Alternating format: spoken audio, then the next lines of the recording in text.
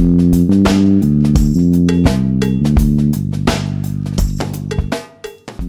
right, everybody, what's going on? It is Wednesday, November 4th, and this is the Fight Business Podcast. I'm your host, Patrick Auger, and today I've got a very special guest with me. I've got the founder and CEO of the Elite Amateur Fight League, Jesse Nunez. Jesse, how you doing?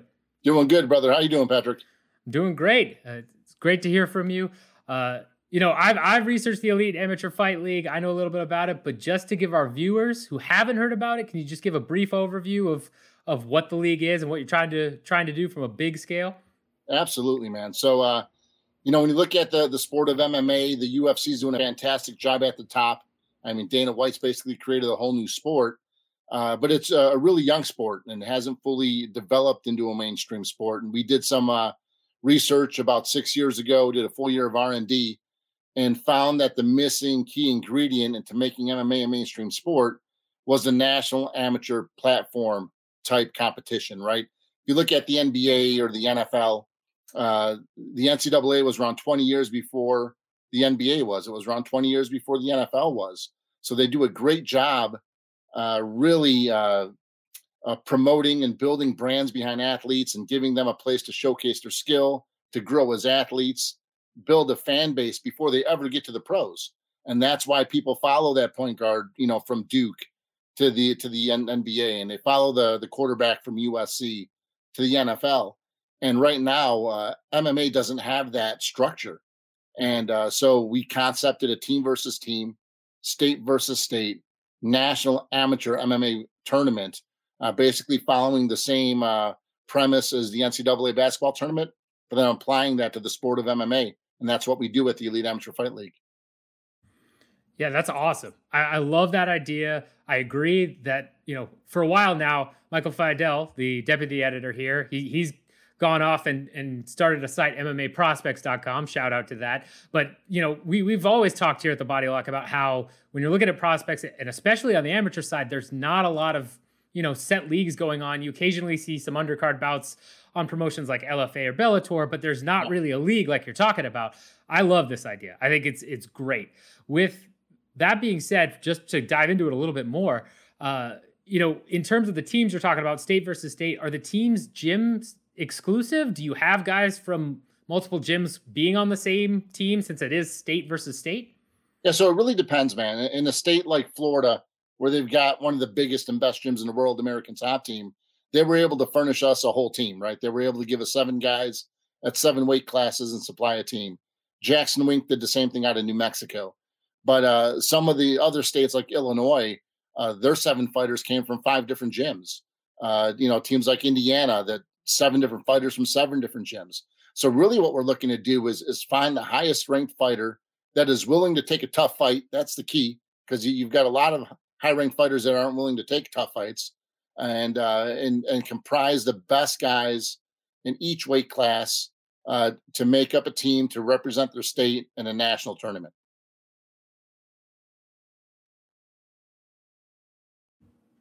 Yeah, that makes sense. And as a guy from Illinois myself, I know you're from the Chicago area. That's not surprising, right? That you've got a lot of gyms mixing together there. Yeah.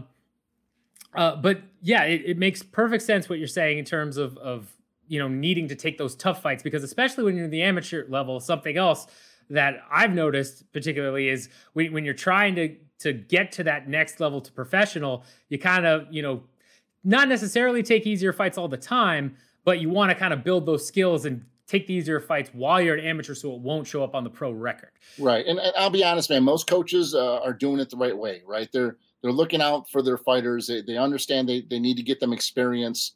Obviously, no one wants a losing record, so they know they need to get them some wins. But at the same time, if you've got 5 amateur fights that all have lasted 30 seconds, you've gotten no real experience as an amateur. Right. And if you're fighting only guys with losing records, are you really challenging yourself? Are you really ready for the pros? In that case. So, there's got to be a fine balance. Most coaches find it. Most coaches find that good balance of fights that maybe they think their guys should win, and then challenging fights for their guys to get better. What we offer is completely unique to your regional fight scene. Most regional fight scenes are gym shows, right? You have a gym that's connected with the promoter.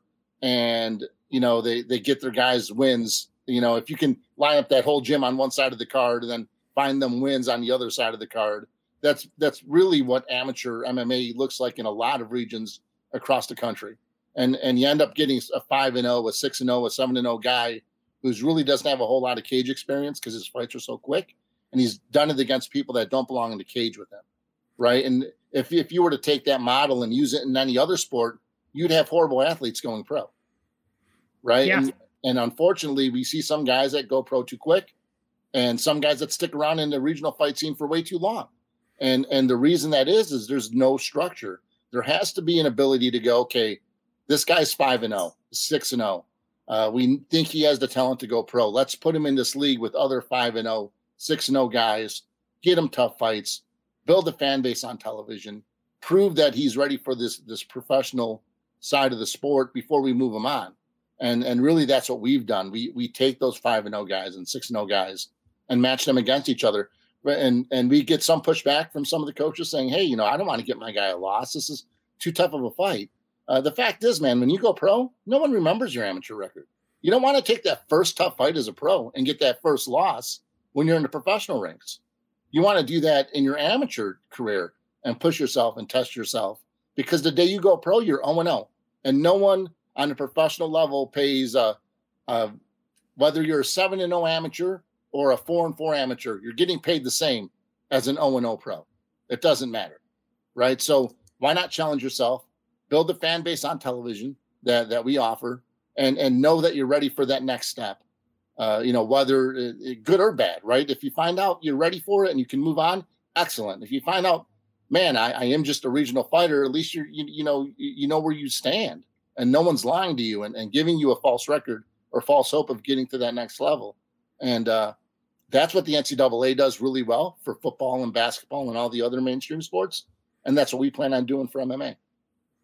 Now, to move a little bit more to the business side of things, yeah, we haven't seen a league like this that I can recall since similar to the professional league of the International Fight League, right? When you had way back in the day in 2006, 2007, bringing this type of format back.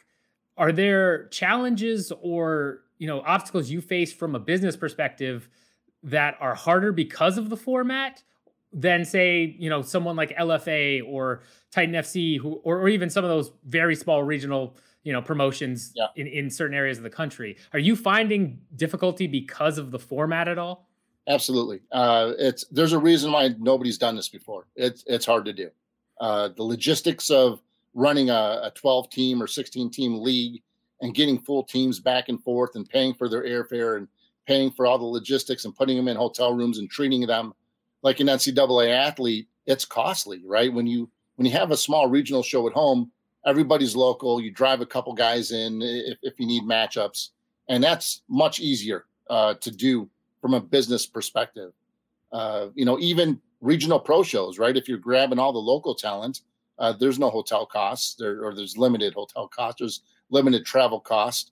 The coaches and the fighters are all local, and you don't have a whole lot of logistics to maintain and pay for in a regional scene. So it's absolutely hard to run a team versus team structure across the country with teams from coast to coast. So that's one of the challenges. The other challenge that we're finding is people have been doing it, this way for 25 years, where they fight on the regional scene, they rack up a bunch of wins, they hope they get noticed, they get moved on to a regional professional opportunity and hope they get noticed there to move on to the UFC. When people have been doing things for 20, 25 years, it's hard to convince them to do it a different way, right? So we stopped trying to convince people. We just put our platform out there. We put it on television. We show the exposure. We promote even when the fights aren't going on. We follow our athletes up to the professional ranks and make sure everybody knows where they're fighting, who they're fighting, and we continue to promote for those athletes. And it's been taken notice of. And UFC fighters that are coaches in our league are spreading the word. We've got big gyms like American Top Team and Jackson Wink and Team Quest and Fight Ready out of Arizona, who's our current national champions, really getting behind the platform. And, we're not begging for anybody to come take a tough fight anymore. If you want to take a fight, that's going to put you on television, challenge your fighter, and prove that he's ready for the pros, we're here for you. If that's not what you want to do, I'm not here to convince you it is. Yeah, value chain disruption is what entrepreneurship is all about. And it sounds like you're doing that. And it's just, yes, it's never easy, right? Especially to be the first guy. We'll get into the, some of the fighters on the pros that you've been affiliated with here in a second. But just to talk a little bit about, the cost that you mentioned, right? Because it is much more expensive to bring everybody over to do all of that. But on the Face of Chicago Business podcast, you stated that you only the first year even, and the second year, it sounded like you had pretty low losses, right? Which is common. Anytime you start a business, you're few. It's common to have a loss. It's not common to have a small loss. Yes, that's exactly. That's what I was getting to. It's common to be, in the red after the first year of starting a business. To be that small, though, especially with the cost you're talking about, is that caught me by surprise. And that caught my attention. How did you manage to do that? Was there, just really efficient processes in place and cost-cutting structure? Was there enough revenue growth and interest from this format that you were able to kind of say, hey, we took a little bit of a hit here in our first couple of years, but now we're accelerating? Right.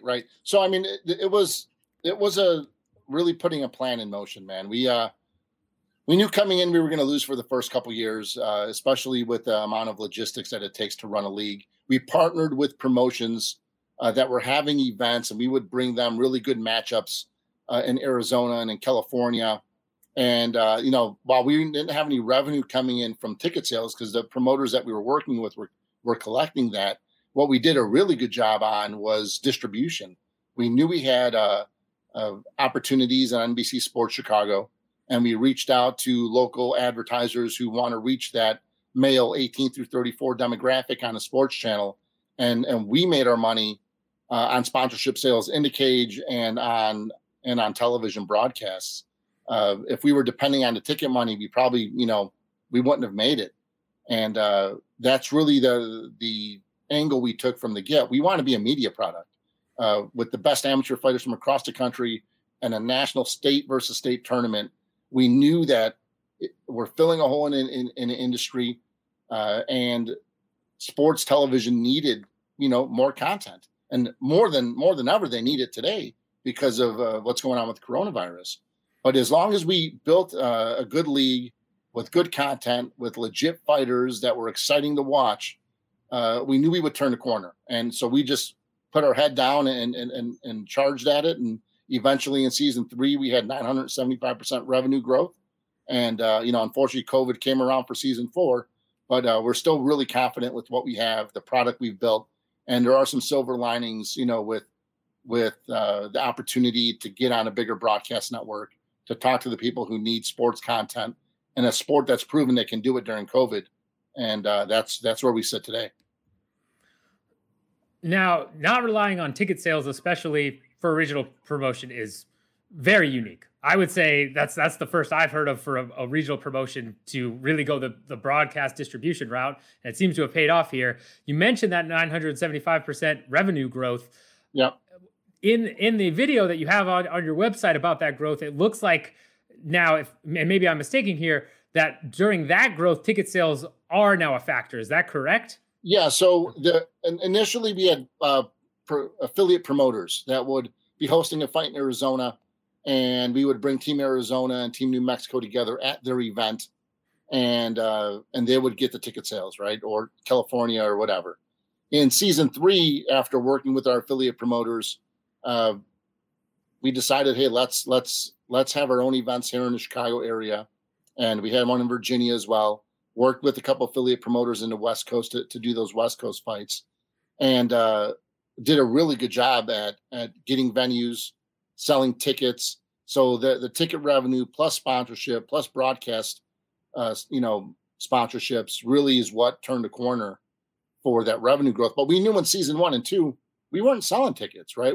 Nobody knew who we were. We had to build an audience. We had to build teams. We had to build the trust inside the industry so that we would have the right talent.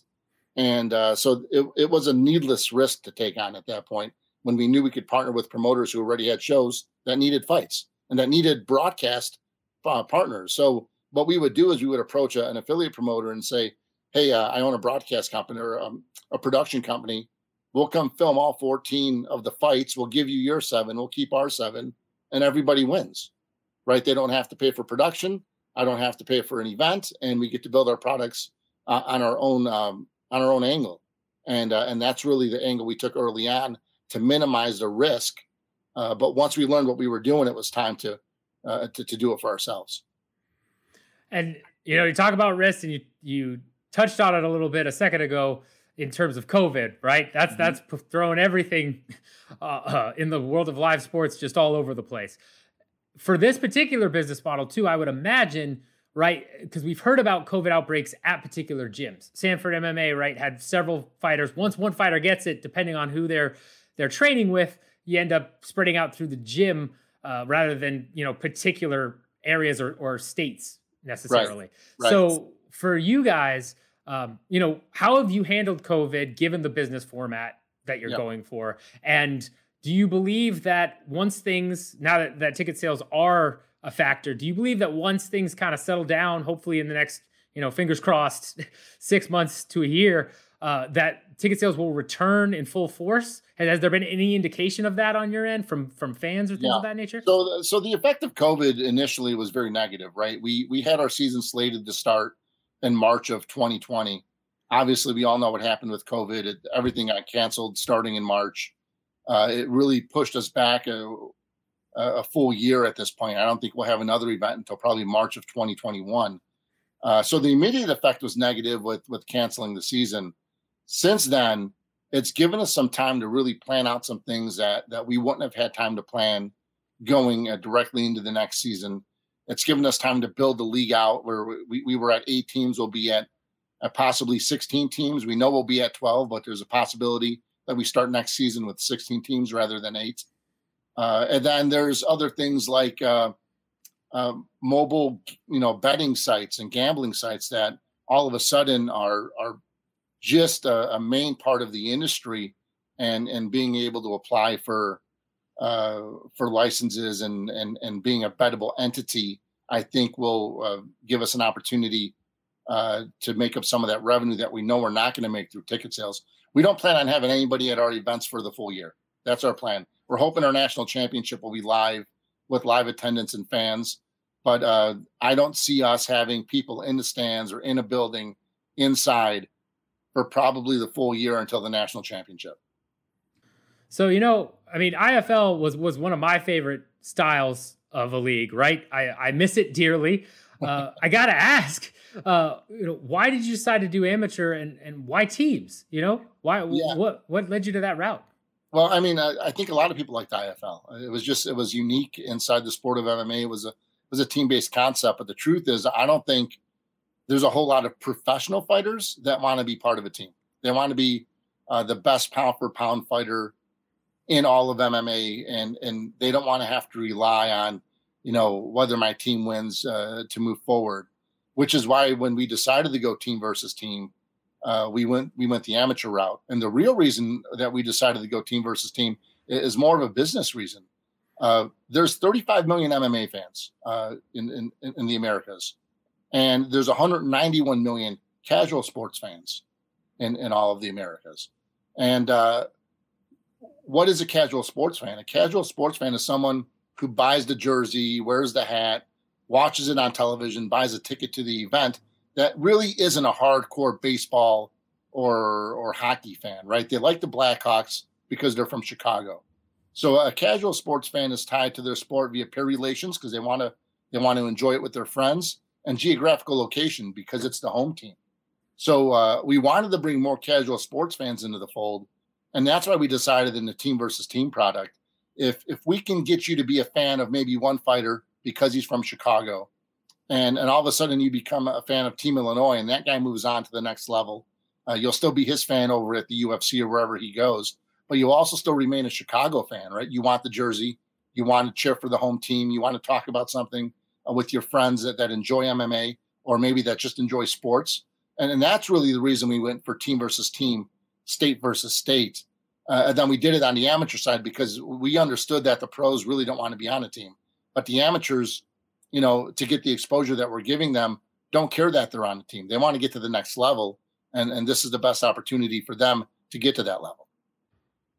Got it. And, you mentioned betting, which that's all the rage right now, right? Virginia just passed several things to allow betting in. States are following suit. With the investments in your league, right? Yeah. And I want to pivot to this a little bit. Is you guys have a very unique take on this, where you are allowing fans to invest in the league. And if I understand correctly, you've partnered with WeFunder to allow fans to essentially buy shares. How has that been going? Have you seen a lot of fan interest? Is it strange to have fans essentially, own part of the company? Well, I mean, part of the whole concept of this thing is we want to, disrupt the industry.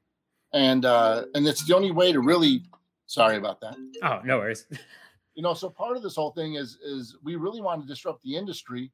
And part of the industry is who owns sports teams. I mean, if you look across the spectrum of all of professional sports, you've got millionaires being turned away by the NBA because they're not good enough for the NBA, right? You don't have the normal guy, the normal Joe, that can own a piece of sports team. And with the invention of crowd equity crowdfunding, we thought, man, wouldn't it be great if our fans can become owners of the league? And you don't have to be an accredited investor, which means you don't have to have millions of dollars in the bank. You can invest as little as $300, become an owner in the league, and actually own shares of equity in what we're building with the Elite Amateur Fight League. Our business model is way different than most. We're building a sports league, and our plan is to franchise off our teams and pay dividends to our investors, meaning we don't plan on selling the league. We plan on franchising off teams and making money for our investors when those teams get sold. So if we can build 32 teams across the board that have value, even if there's valued as little as $1 million each, that's $32 million at a current $5 million valuation of the whole league. We plan on going that route with what we're doing on our business model. It's not going to be overnight. It's not going to be tomorrow. It's not going to be in 2 years. It'll probably take us 5 years to get to a point to where we may be franchising off teams. But it's the opportunity that we're giving to the normal sports fan, the normal MMA fan, guys that, never have an opportunity to get in on the ground floor with something like this. We're real proud that we decided to do it this way. And we're excited about the offering. And, with that offering, are we talking also about like voting shares here where, they're getting prospectuses, all of that? Well, it won't be voting shares. It's okay. Common shares. So common shares, meaning you own a percentage of whatever percentage you put in of the pre-money valuation that was at $5 million when we started the raise. Obviously, we're going to be worth more than that in season 4 and in season 5. And really the value comes or the payoff comes not in a sale of the league, but rather the franchising off of teams. And when that happens, we're able to pay dividends to our investors. Me as an owner, I don't get paid unless my investors get paid, right? As an owner of the league, if I want to pay a dividend out as a 90% share owner, I can't pay just myself. I have to pay everybody that has ownership inside of the company. Obviously we'll have salaried employees and people who run parts of the business that will be getting paid a salary, but they won't own percentages of the league. And then it's just a great opportunity for anybody who wants to get involved in the sports industry. $300. I mean, most people can invest $300, and that's the opportunity we're offering. Yeah, it's certainly a unique opportunity. Everything you're saying in terms of, letting the fans have some shares and getting them more invested in it makes sense to build that fan base as well, right? Absolutely. If I could go own, a piece of the Chicago Cubs, and sorry, I don't know if you're a White Sox or Cubs guy, but White Sox fan, man. So I take offense to that stuff. No, I'm joking. Well, still, White Sox as well. If I could go own for some shares of that for $300, minimum, that's a huge investment. Now, when we're talking about, circling back to some of the professional fighters that you've been affiliated with, I know you, again, spoke on that podcast about Sam Alvey being an integral part of helping the league get off the ground. And Frankie Sands is also your fighter relations guy. Is that correct? Yeah. So Frankie Sands is our fighter relations guy. He's been with the league as our play, not our play-by-play, but our fight analyst since season one. So he's been with us since season one. He's taking an active role in fighter relations this year as part of the executive team. Sam is the coach of Southern California, the Southern California Kraken, and has been a huge part of our league over on the West Coast and finding us fighters. They were the original national champions in season one. You got guys that fought on that team like the Kim brothers who are right there on the cusp. Both John and Josh Kim. Spike Carlisle, who's a UFC fighter, was on his team originally in season one. They fought Team Arizona, who what's his name? He's a Marine veteran. Kyle Stewart was on Team Arizona in the first concept season. Also UFC fighter. So we got guys that have started, in those first couple seasons that are making that turn onto the big stage and in the big platform. And then in season two, there's just a slew of guys that are on the cusp. I think Kaleo Romero is one of those guys. The guys out over in Jackson Wink, there's a few of those guys that are right there on the cusp that have been fighting for LFA. Ricky Farrar, that was originally in Team Indiana, moved over to train with Sam over at Team Quest over in California. He's been fighting both Bellator and LFA. There's just a bunch of guys that we gave opportunities to that are finally getting to live out that dream. And without, the Frankie Signs of the world and Sam Alvey, without those guys jumping on board and getting those guys involved, we probably aren't as far as we are today. Well, it's always awesome to hear about, fighters, from their true beginnings, moving all the way up into, the big league, so to speak. And with that in mind, I know you've talked about this being essentially the comparisons to the NCAA, right? In terms of getting that amateur fight league. In terms of when fighters do decide to go pro, is the end goal to get them to promotions, say as like Titan FC, LFA, or is your vision one day that this becomes so established and gets enough recognition that if someone goes through the league, wins multiple years with the team, is looking great, could then go pro with a bigger promotion like Bellator or the UFC something like that? It's going to take a little bit to get there, but it's absolutely what we foresee our league being. And I'll bring some examples into that. Most fighters in the UFC have sturdy amateur records. Then they have 8 to 10 pro fights that are very impressive before the UFC will even consider them. But there have been a few UFC fighters that didn't take that path. And let's say Brock Lesnar in his case. Let's talk about CM Punk getting his shot very early. And the reason those two names got those opportunities were not because they were super talented, which I think Brock Lesnar was and maybe CM Punk wasn't. But they got those opportunities because they had a fan base. They had people willing to follow them, to come watch them in the UFC. UFC did not care whether or not they had a huge amateur record or a great pro record. They just knew that those guys were going to be great ticket sellers. They're going to be great entertainers, and they gave them their opportunities early.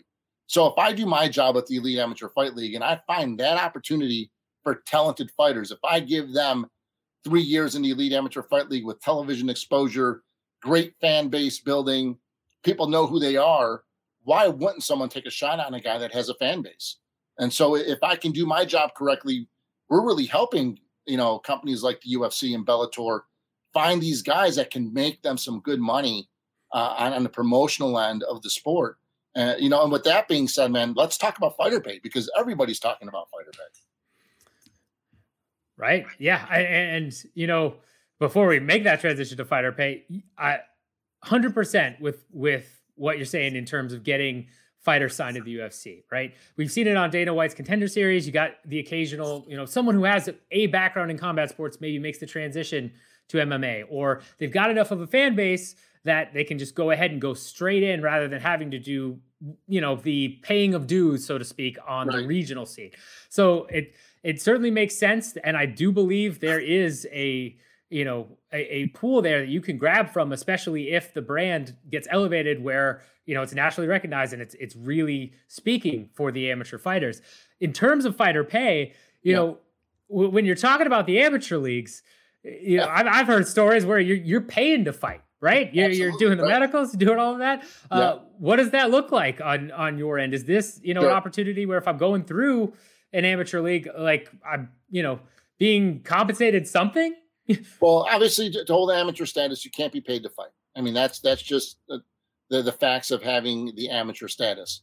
But, you know, what we do, I think, better than anybody else is treat them like NCAA athletes. We pay for their flights. We pay for their ground travel. We pay for their food when they get here. We pay for their lodging.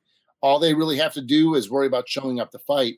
They don't have to worry about all those logistics and what it's going to cost them to get out, you know, to an event. And then we give them the opportunity to prove their talent against a top amateur from across the country, where if you stay in just your little nook and cranny of the Midwest or the Southwest, you're going to beat those one or two guys that have talent. Then you got 8, you know, soup cans to beat up before you can go pro. And we've really put that model on end and said, hey man, if you're that 5-0, 4-0 guy, here's an opportunity to travel on our dime, on the league's dime, be treated like a professional athlete or an NCAA athlete. And you got to learn how to travel. You got to learn how to cut weight while you're traveling. You got to learn how to stay in a hotel. You got to learn how to show up to the fight when it's not in your backyard. And these are all the things the NCAA does for other athletes, right? They basically train them on how to be a professional. And that's what we do with the Elite Amateur Fight League. If we can build these guys a fan base, we think where we offer value is what their pro contracts will look like in the future. You know, it's a travesty what these guys are making at the highest level in the most dangerous sport in the world when they step into that cage for the first time. You know, and I get why the pay is the way it is. It's these guys have no fan base. The professional promotion has to build them up to have value, and therefore there's not a whole lot of value. You know, when you step in as a rookie into those scenarios, it's different than the point guard at Duke who gets a $8 million contract before he ever dribbles a ball in the NBA. But the reason is that that point guard at Duke has millions of fans that are willing to follow him to whatever team he's going to. NCAA doesn't, the MMA industry doesn't have that. And that's what we're really trying to change. We're trying to make it so that these guys can build a fan base as amateurs when they're young so that they can get paid when they move on to the pros. You also mentioned on the Face of Business Chicago podcast that you spent a full year of just R&D, which I love that concept. I know a lot of people that would rail against that, be like, no, you got to get going. You got to figure it out as you go along. But I'm a big R&D guy in terms of any type of new business, right? You got to make sure that everything is there before you leap full in. During that time, during that R&D, did you learn any crazy insights, or was there something that really stood out to you that helped you when you did actually launch and go through all of this? Yeah, during that year of R&D, we started knowing we wanted an MMA media product. We knew we wanted that, right? We didn't know what it was going to look like. We didn't know exactly what it was going to be. And I think that the big thing we learned was that if we were going to be a professional MMA promotion, we were going to be the 12th, 13th, 14th best professional MMA promotion breaking into the game if we did a good job. Meaning, you got A-level talent on the UFC. You got B-level talent in Bellator. You got C-level talent with Professional Fighters League or World Series of Fighting back then. And then you've got a bunch of D-level talent even below there in all these different larger regional promotions. The truth of the matter is if we're going to be a media product, no one watches D-level talent on television. That's just, no one watches single A baseball on TV.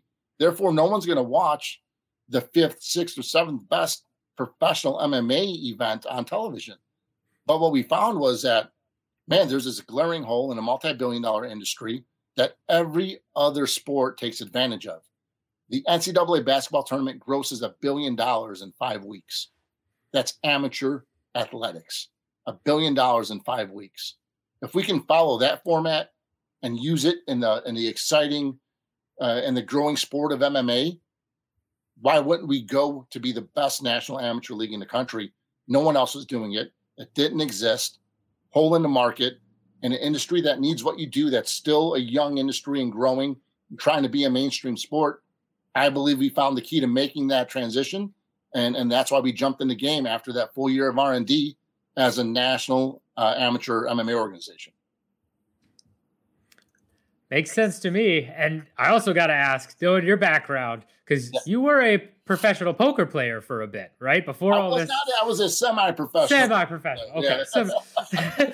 Still, I mean, if I remember correctly, you placed what, 7th at the World Series? The first time the World Series came to Chicago in their circuit events, I placed 7th at the World Series of Poker here in Chicago at the Horseshoe Casino. And I really got into that.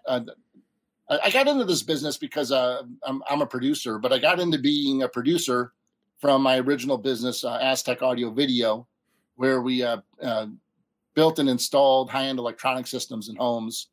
We then converted into building man caves. That turned into a television opportunity that we spun into the Man Card Crew television show, which led us to build a relationship with NBC, which then allowed me to concept the Elite Amateur Fight League and pitch it to them. And lucky enough, we got picked up in that first season on NBC Sports Chicago.